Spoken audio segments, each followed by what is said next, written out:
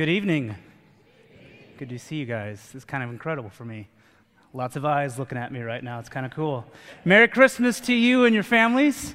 We're so glad that you guys came here to join us here at Life Church to celebrate the meaning behind Christmas. We have honestly prayed a lot about tonight's service, that you would find in your heart a sense of gratitude, awe, and wonder about Christ, the one that we're here to celebrate. Many of you probably already are talking to each other going, who's this guy? You know, and where's the bald-headed one named Chad? I'm not going to lie, I had a sweater on earlier because I needed to up my sweater game. I felt like to be up here. But Chad Ringer is our lead pastor, and he is here tonight. And like many of you, he's taking this time to be with his family and really celebrate the meaning of Christmas. And quite frankly, for a guy that's done every Christmas and Easter for the last decade, I think he deserves this one off. So it is an honor to me, yes. So it is an honor to me, it's a blessing to be able to be up here and do that for him. He is a man that's inspired me so much, inspired all of us. So wherever you're at, my friend, I hope you're enjoying this. Tonight, I would like to lead us through, drum roll please, the birth narrative of Christ. Funny enough, oh, thank you for the drum roll, I appreciate that. You guys were probably anticipating that. So, this narrative is just really familiar to us around this time of the year. So here in a few seconds, we're going to read through this. But here's what I want to caution you.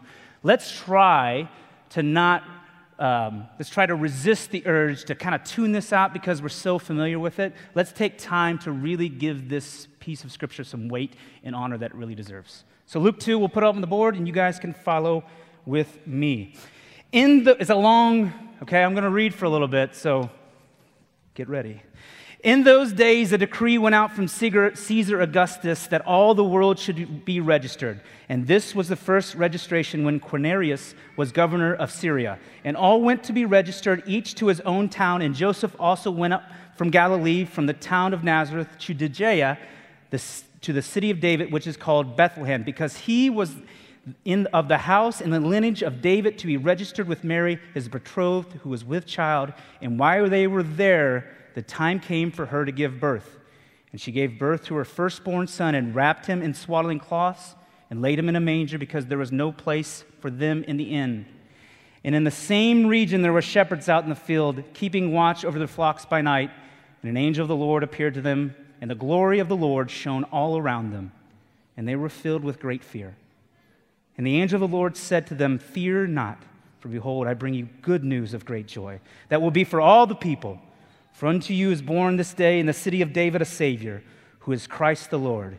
And he will be a sign for you. You will find a baby wrapped in swaddling cloths, laying in a manger." And suddenly there was with the angel a multitude of heavenly hosts praising God and saying, "Glory to God in the highest, and on earth peace among those whom he is pleased." When the angels went away from them into heaven, the shepherds said to one another, "Let us go over to Bethlehem and see this thing that has happened, which the Lord has made known to us." And they went with haste and found Mary and Joseph and the baby laying in the manger. And when they saw it, they made known the sayings that had been told to them concerning this child. And all who heard it wondered at what the shepherds told them. But Mary treasured up all these things, pondering them in her heart. And the shepherds returned, glorifying and praising God for all they had heard and seen as it has been told to them. Would you pray with me? Father, tonight we ask that you would just set aside the distractions of our schedule, things to get, places to be, and that for the next few moments, Father, that you would give us clear minds. That you would just allow a few minutes for us to reflect on you, who you are, what you mean to us. And Father, would you just be with my words? Use them to bring honor to your name. Would you help us to have ears to hear and hearts to form as we go forward this evening? And we ask this in the name of Jesus Christ our Lord. Amen. So I'm not on Facebook a ton, but I was scrolling, maybe trolling. It's kind of two different things, but I was probably doing a little bit of both. And I started to notice a trend, and maybe you noticed that too at the beginning of December. You start to see those fun family Christmas cards. They're pretty special. And those well wishes for Christmas. And then if you're lucky, you'll see what I like to call the white whale of Christmas on Facebook. And that's pictures of kids with Santa Claus. Now, I have never understood for the life of me why this was a good thing for us parents to do. And I'm just going to be really honest with you. This is coming from a man that had a significant fear of Santa Claus growing up. Okay? Am I the only one in this room that had issue with a strange old man with a beard being in my house while I was sleeping? Is it just me? Okay, I can stop if it's just me. And not only that, he was there. Okay, and no offense to old guys with beards in here. Sorry about that. And not only that he was there, but we made him milk and cookies, and now he's lingering in our house. And least I remind you that this is a man that I was told was watching me the entire year, determining whether I was naughty or nice. And we're completely okay with this? And I had issues with this, so full disclosure on my Santa issues. Probably should be in some counseling about that. But what I don't want to come up here and do is knock your holiday traditions of Santa pictures. But at what point are we going to realize that maybe our kids aren't getting the same kind of enjoyment out of this as we are? And you may say, well, Steve, how do you know my kids aren't getting the enjoyment out of this? Well, because pictures like these start to roll into my Facebook feed. Look at that. There's nobody in that picture that's having a good time. Look at Santa Claus. Try to write a caption for what's going on in his mind. Okay? But it's just not my friend. This is Reese and Ellis. They're children of dear friends of Nikki and I. Oh, yes. If you would do a Google search, you would find gyms like these. That is a red-headed trifecta of Christmas. That baby's scarred. And I can't even look at this last one. I can't even look. You guys can look. I'm going to have nightmares if I come home and I look at that for a little while. I'm just not going to do it. But here's the deal. At some point, every year, we forget about this. And every year we get this sick sort of Christmas amnesia. And we're like, hey, honey, you know what we should do? We should get the kids together and take pictures with Santa Claus. And you're like, oh, that's a great idea. And you know how I know that's true? Because here's Ellis and Reese last year. Okay? Crazy. Is there anything wrong with taking pictures with Santa Claus? No. You know, they're quite hilarious and they have their proper place, but we should be careful about elevating things in this kind of manner in this season that at the end of the day don't matter at all. Because Santa and presents and food are very nice things. How we value them is at its most basic form, a desire that either comes out of a heart that treasures and ponders Christ, or a mind that wonders briefly and forget. A mind that would say, you know, I probably should do more about this Jesus guy in my life. Probably should do something about that. I should pray. Did we say eggnog? Okay, we got eggnog now. Short, temporary stuff. So this is what we're going to talk about today. I would like to just break down the differences between these two responses, these two realities. And so over the past month, I have read this narrative in Luke 2 on a numerous amount of times. As I read through it, something happened that happens every once in a while. Something popped out to me that I had never noticed in this story before. And this is the most fascinating thing about Scripture to me, that we can read these stories over and over and over again, but at the moment that God sees fit for it in our lives, He gives us sight to see and understand and notice things that we never knew that were there before. And this is what happens to me. I noticed this in verses 17 through 19, and this is what it said. It says, and while they saw it, they made known the sayings that had been told to them concerning this child, and all who heard it wondered at what the shepherds told them, but Mary treasured up all these things, pondering them in her heart. So what popped out to me in this was that this is a comparative statement. There's two different responses to the good news that's being made known by these shepherds. And we know this because there's a conjunction here. The word but sits right between all the people and Mary. If we read it, it says, and all who heard it wondered at what the shepherds told them, but Mary treasured up all these things, pondering them in her heart. If we were going to take this back into its original language, in the Greek, it would translate into like, but on the other hand.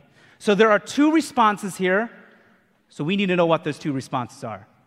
One response was the people who heard it and wondered.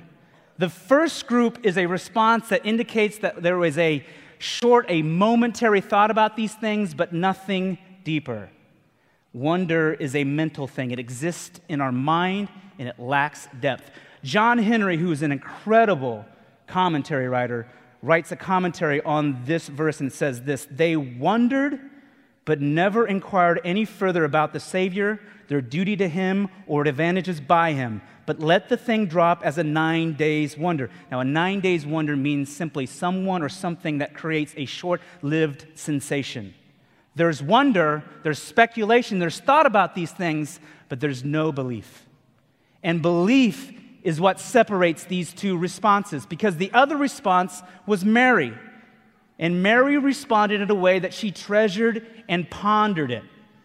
So the question is, why did Mary treasure and ponder it? Well, because Mary's been privileged to some pretty special knowledge about this child for, I'd say, about the last 9 months. That when the angel of the Lord came to her and said that she was going to bear God's own son, she said, "Behold, I am a servant of the Lord. Let it be." Mary knows that this baby is important and will do for her people a great work. She believes in her heart that Jesus is not only her son, but absolutely what mankind needs. And this is what allows her to treasure up all of these things that are being foretold about her son, that he is the Christ, that he is the good news of great joy for all the people. And it's interesting to notice where Mary ponders and treasures these things. It was in her heart.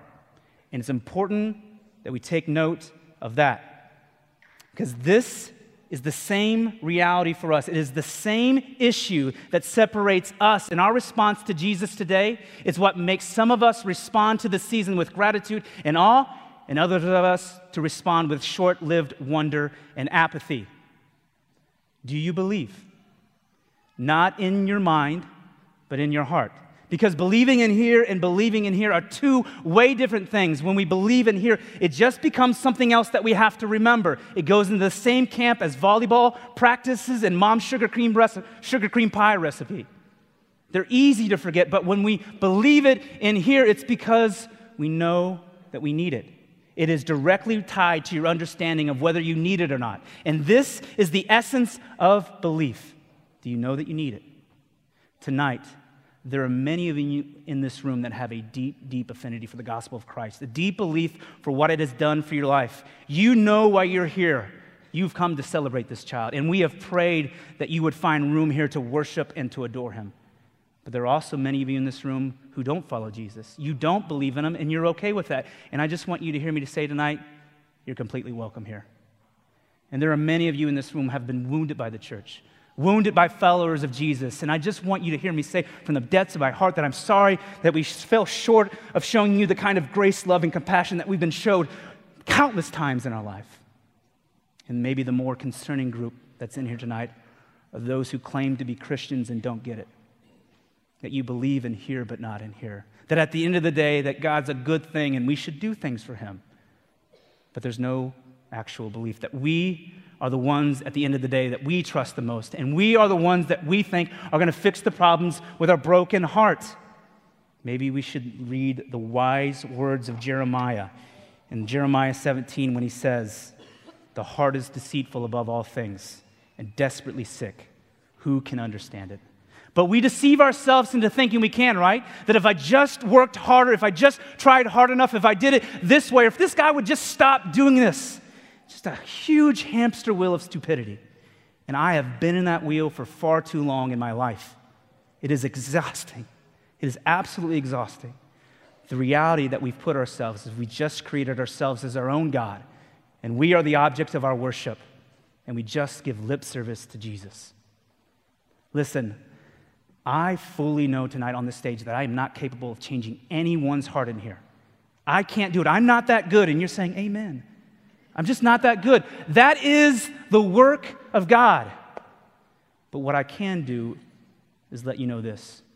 Wherever you're at in that, wherever you sit in there, you're welcome here. You're welcome to ponder. You're welcome to question. You're welcome to worship. You don't have to be perfect. You don't even have to be anything. But none of what I will say to you tonight will mean anything to you if you don't believe that you need this. All this season will ever be to you is fun and tradition. And you will concern yourself with winning the holidays, as Best Buy likes to put it. It will be short-lived wonder and then life as normal. And maybe you're okay with that. But my passion in life is to tell you that there is so much more than that. Do you know that you need the very same thing that Mary is treasuring? Do you know that you need Christ, not because he's some magical leprechaun that will give you whatever you want, because he's the only one that will satisfy our souls. He's the only one that will deal with our sin. He's the only one that will deal with our brokenness. And I think all of us in this room could identify really quickly that something seems off, not just in this world, but in our lives, if we're most honest. If what the shepherds are saying is true, if God revealed himself as a baby on that day in Bethlehem, then the implications it has for our life is not something to be wondered and forgot. Its meanings should be treasured and pondered because we know that we need them. Because if true, what the baby in the manger means for us is absolutely extraordinary. That the very God of the universe that created everything that we see, touch, hear, feel, came to earth as a baby. Now, he could have came with great splendor, riding on clouds with lightning bolts shooting out his back, with legions of angels flanking him. But he chose to come as a precious baby that represents new life for us. And in this form of a baby, God chooses to say, I choose to walk with you in your own shoes. I choose to experience the same things that you experience. I choose to be tempted the way that you're tempted. I choose to grieve with you. I choose to care for you. Listen to the words of Paul when he writes this in Philippians 2. He says, Who though was in form of God, did not count equality with God a thing to be grasped, but emptied himself by taking the form of a servant, being born in the likeness of men, and being found in human form, he humbled himself by becoming obedient to the point of death, even death on the cross. You know in your life that somebody really loves and cares for you if they're willing to step into your mess, to sit with you in that mess, and then to walk you out of that mess together. That is what the baby in the manger means for us. How great of a love that our Father has for us, that he would come in the form of a baby. The baby in the manger means that God, in his love, in his mercy, in his compassion, sent a rescue mission for his people. Jesus is our rescuer. He is our Savior. He came to restore and fix a problem that you and I can't, that being our sin. And you're like, great, a Christmas message on sin. Thanks, Steve. Merry Christmas. The Bible would clearly tell us that we've all sinned and fallen short of the glory of God. And why do we sin? It's because we're broken. It is our nature. We are prone to sin. We are sinners, and it stems back all the way to Adam and Eve in the garden. And God has to do something with our sin. All sin has a punishment, and that punishment is eternal death. The baby in the manger is there to do for us what we can't, namely fix ourselves. He was born to live a perfect life. He was born to have all the wrath that God had against mankind in our sin poured out onto him. He was born to be crushed for that sin. He was born to die. He was born to be raised from death. He was born to give hope to the hopeless. He was born to give life to the dead. This is what the baby in the manger means for us, because we will never be good enough for God. It will not be about earning it through climbing the ladders of accolades in our lives. It will not be about earning it through finding some sort of enlightenment in our life. It won't be earned by you and I becoming the best person that we possibly can. It will be found when we recognize our depravity and our brokenness, and we turn to God and accept the free gift of his sons, and in it find the redemption for our souls and the satisfaction of life. That is what the baby in the manger means for us. The baby in the manger ends humankind's search for significance and acceptance and worthiness in our lives. Because even if you don't believe that Christ is real, you cannot deny that everyone in this room is searching for significance, worth, and acceptance. It's true of everyone that's in here, and it's true of me. No one escapes this. And what we do in our human efforts is try to transcend this need. We try to fill this void, whether it's relationships, it's sex, drugs, pornography, success, money, fame, material stuff. The list could go on and on and on. We all know the battle to find significance, the battle to find the sacred in our life. We know the battle to find meaning. So if this is true of everyone in this room, would you for a second consider that it might not be there because of an accident? That there actually might be more to it than you know? that maybe it's there because you and I aren't whole. That mankind once had perfect relationship with God, that every single need that we ever had was completely satisfied and fulfilled in that relationship. But one act of disobedience tragically broke everything. And we still feel that brokenness in our hearts today. And this is why I need him. This is why I need him. Because I'm broke. Because in life I have tried to find and climb the ladder of success and acceptance and worth. I have tried to find within other people to make me feel acceptable, worthy.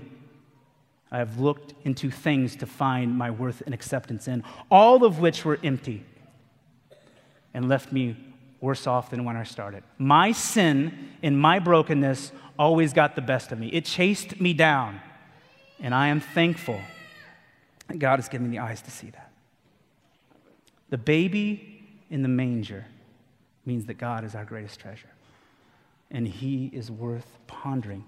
You see, the things that we believe in the most are the things that we treasure. They are the things that we ponder. And we see this in Mary, that in the midst of the birth of our Savior, she took time to pause and notice all the things around her. And it's in this quiet dignity, it's in this stillness that seems to be present around the birth of Christ, that true love came down graciously in the form of a baby.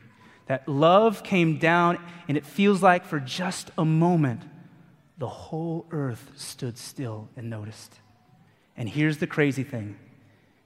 We still feel that stillness today. That an event that took someplace some 2,000 plus years ago still naturally causes around it pondering and stillness. Because there is something about Christmas that even in the midst of its busyness causes us to take pause in our life, causes us to slow down, causes us to reflect. The birth of Christ still echoes with us today. It's amazing. And whether you know it or not, it's the reason you're here tonight. So tonight, friends, we have tried in earnest to create a moment of pause for you in your life, a pause that is so deservedly needed around this time, a time to pause and ponder this question. Do you know that you need him? Do you know that you need this child? Do you believe that? Or is Jesus just something to wonder at? Let's pray.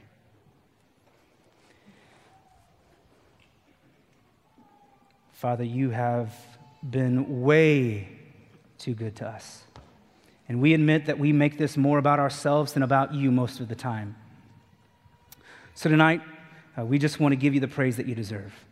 That you are who you are, that you did what you did, that you came the way that you came, that you did for us something that we can't. And would you remind our hearts of our need for you tonight and throughout this season, that it might propel us into wondering and treasuring you in our lives. Father, we thank you for tonight. We thank you for your faithfulness.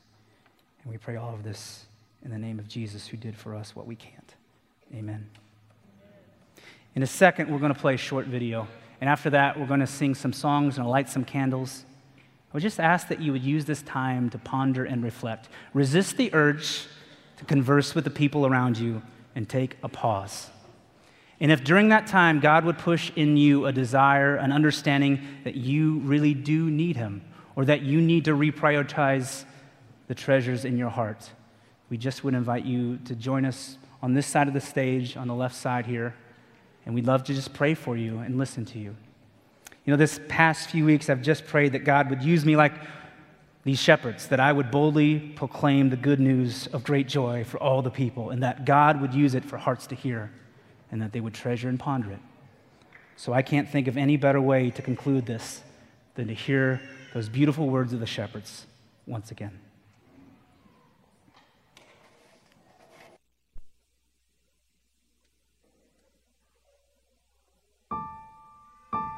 Lights, please. And there were in the same country shepherds, abiding in the field, keeping watch over their flock by night. And lo, the angel of the Lord came upon them. The glory of the Lord shone round about them, And they were sore afraid. And the angel said unto them, Fear not, for behold, I bring you tidings of great joy, which shall be to all people. For unto you is born this day in the city of David a Savior, which is Christ the Lord. And this shall be a sign unto you. Ye shall find the babe wrapped in swaddling clothes, lying in a manger. And suddenly there was with the angel a multitude of the heavenly host praising God, and saying, Glory to God in the highest, and on earth peace, goodwill toward men.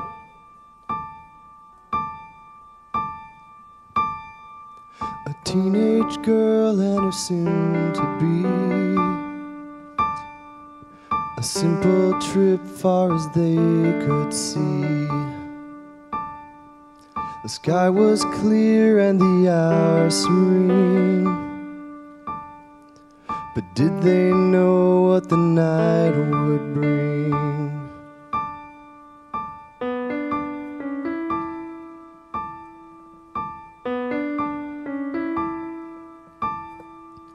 Lonely hearts strung across the land, they've been waiting long for a healing hand. My heart was there and I felt the chill when love came down and the earth stood still. When love came down and the earth stood still.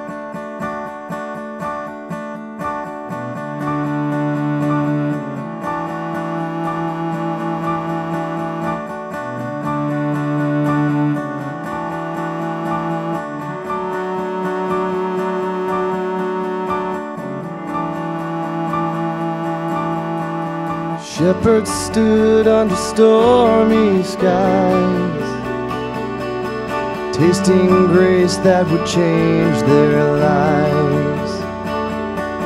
The angels trembled and the demons did too, for they knew very well what pure grace would do.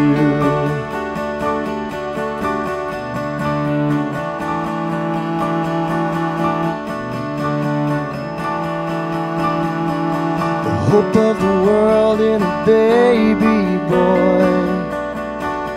I remember him well, like I was there that night. My heart was there and I felt the chill when love came down and the earth stood still. When love came down and the earth stood still. Love came down and the earth stood still.